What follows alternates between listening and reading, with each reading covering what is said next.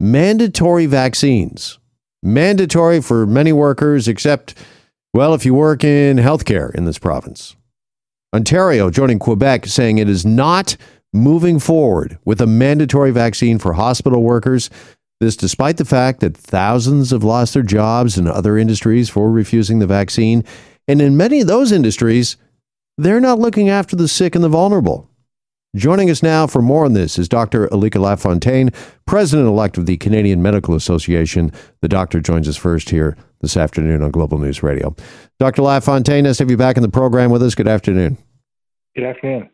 All right. What is the reaction of the Canadian Medical Association to this decision, not only in Quebec, but here in Ontario as well? There will not be mandatory vaccines for hospital workers.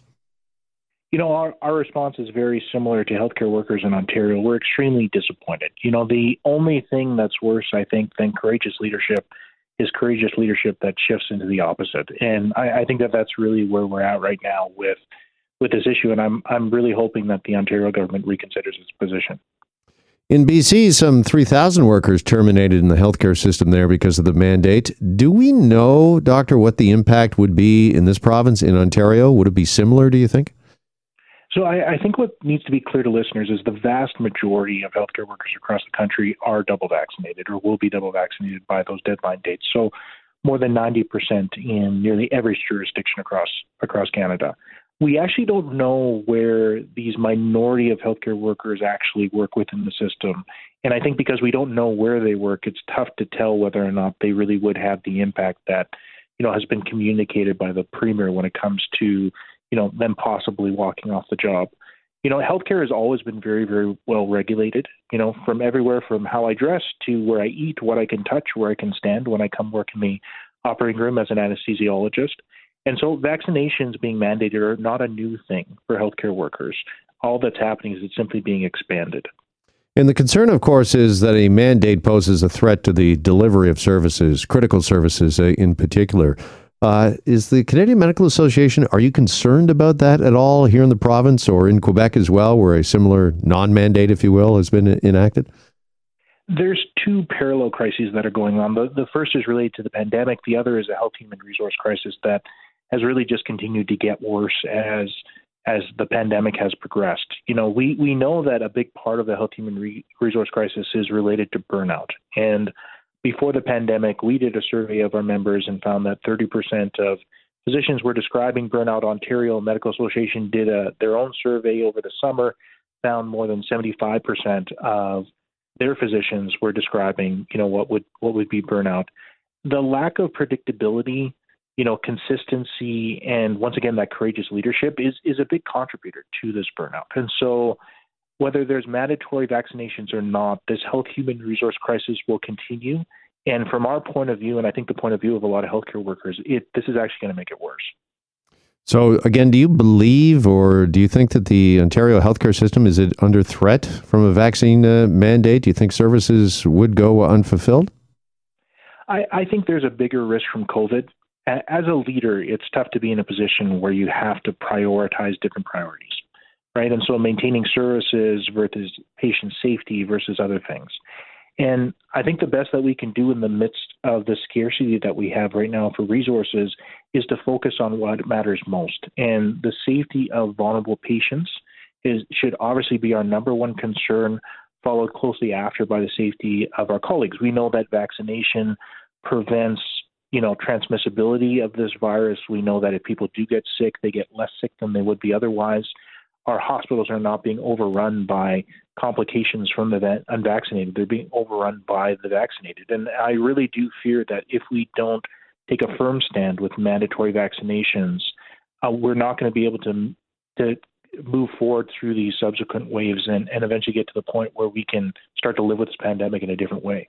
Okay, you alluded to this just a second ago, but is it the belief of the Canadian Medical Association that patients in hospital or those that might be going to hospital in the near future are at greater risk because there is not a vaccination mandate for healthcare workers in the province? We believe that where places do not have vaccinated workers, they provide a higher risk for patients when they provide care. You know, and before the vaccine, this was something that we just had to live with. I remember in wave one, I actually slept in the garage after work for the first few weeks because there was this unknown virus. I didn't actually know the impact that it was going to have on my kids or the rest of my family. And so, we are very cognizant, and this is front of mind. We now have something that works. It's safe. We know that it does decrease both the intensity of the symptoms if you catch COVID as well as the transmissibility. Adopting it in a mandatory way for persons who provide care to vulnerable patients and just to be safer on their colleagues. I mean, that is the right, courageous choice, I think, for leadership. And I'm really hoping that the Premier's office rethinks this.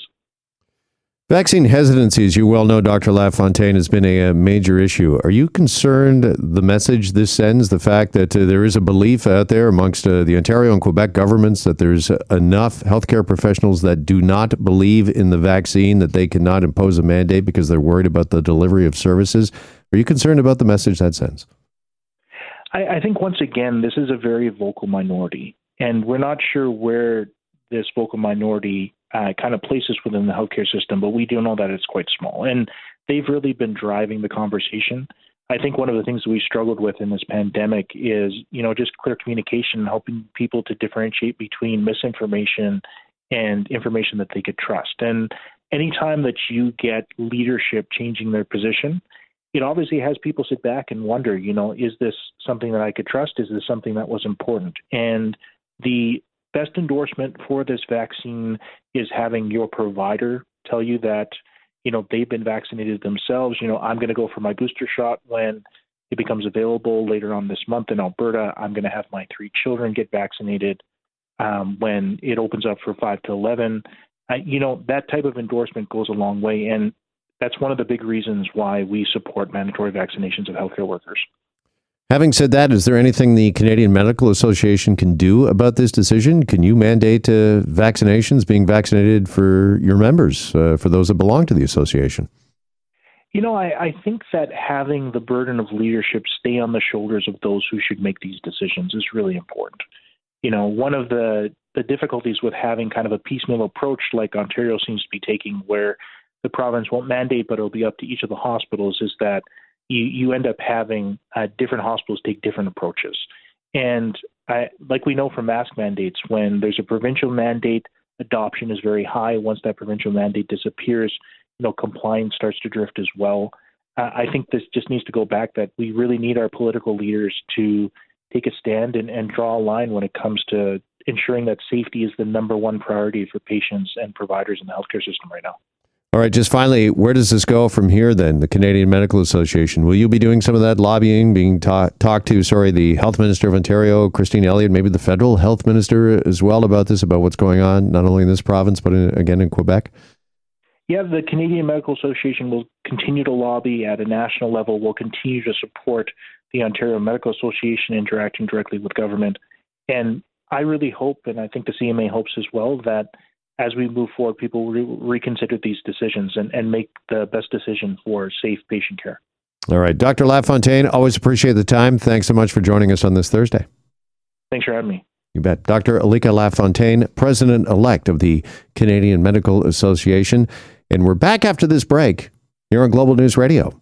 Hi, it's Shauna, and I might be a bad parent because my kids think French fries are vegetables. Hey, it's Ryan, and I might be a bad parent because I went out for wings when my wife was in the hospital after giving birth. Johnny here. I might be a bad parent because in my house, the tooth fairy gives pocket change. But we're not alone. Len emailed us and said his 6-year-old daughter's Tarzan moment going from love seat to lazy boy by curtains made him more proud than any dance recital. And Andy left his 2-year-old at the rink. All right, guys, I'm sure we're not alone. Like Andy's kid.